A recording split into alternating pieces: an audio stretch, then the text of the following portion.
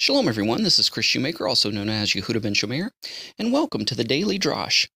Have you ever wondered, God, why can't I win the lottery? Why can't I inherit or come upon millions of dollars so that I could pay off all my debts and I could be secure? And I can help other people. Oh yeah, sure. Yeah, I'll use the money for ministry. Yeah, that's the ticket. Please God, let me win the lottery. Let me come into some great inheritance and fortune. Psalm 49:12 has the answer to some of us. I don't think you're going to like the answer, though. It says, man, when he prospers, forfeits his intelligence. Sometimes God doesn't allow certain people to be monetarily wealthy because money has the ability to make people stupid. I mean, some people can handle money, and some people can use it wisely, advantageously, and they can prosper in themselves and also other people.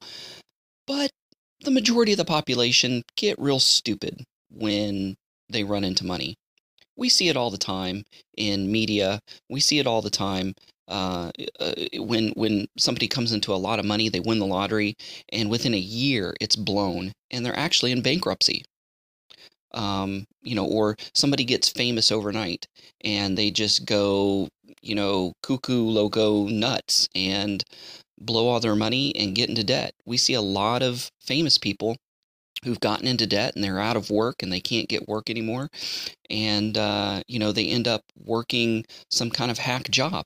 Especially some of these child stars from the late 70s, early 80s end up becoming security guards or working in a toy store or something like that. I mean, it's crazy. Man, when he prospers, forfeits his intelligence. Sometimes it's like a kid who has been raised very sheltered, very strict all their life, and their parents just had them under their thumb. And once they turn 18 and get that little taste of freedom, they just go hog wild. And it's almost like sin is on a checklist, and they try to check off every sin that they could possibly think of to say, yeah, I've done that, been there, done that. I needed to experience that because my parents wouldn't allow me to do it. Well, it's kind of the same thing with money.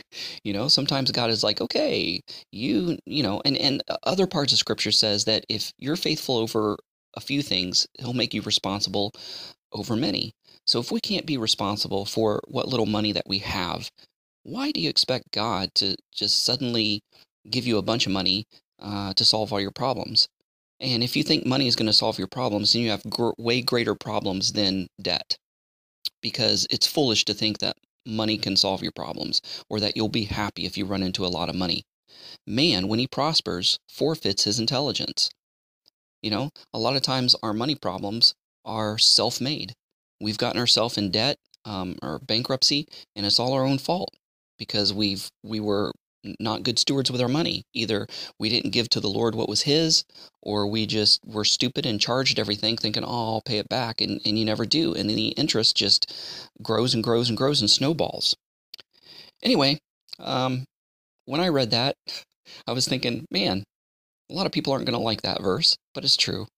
And we just need to submit to God, and maybe the solution is going to debt counseling, or to take a financial class that's biblically based, perhaps Dave Ramsey or something like that, financial freedom in the course that he offers, and get a grip on our finances so that when we do start earning a lot of money and we do get out of debt, that we won't lose our intelligence for it.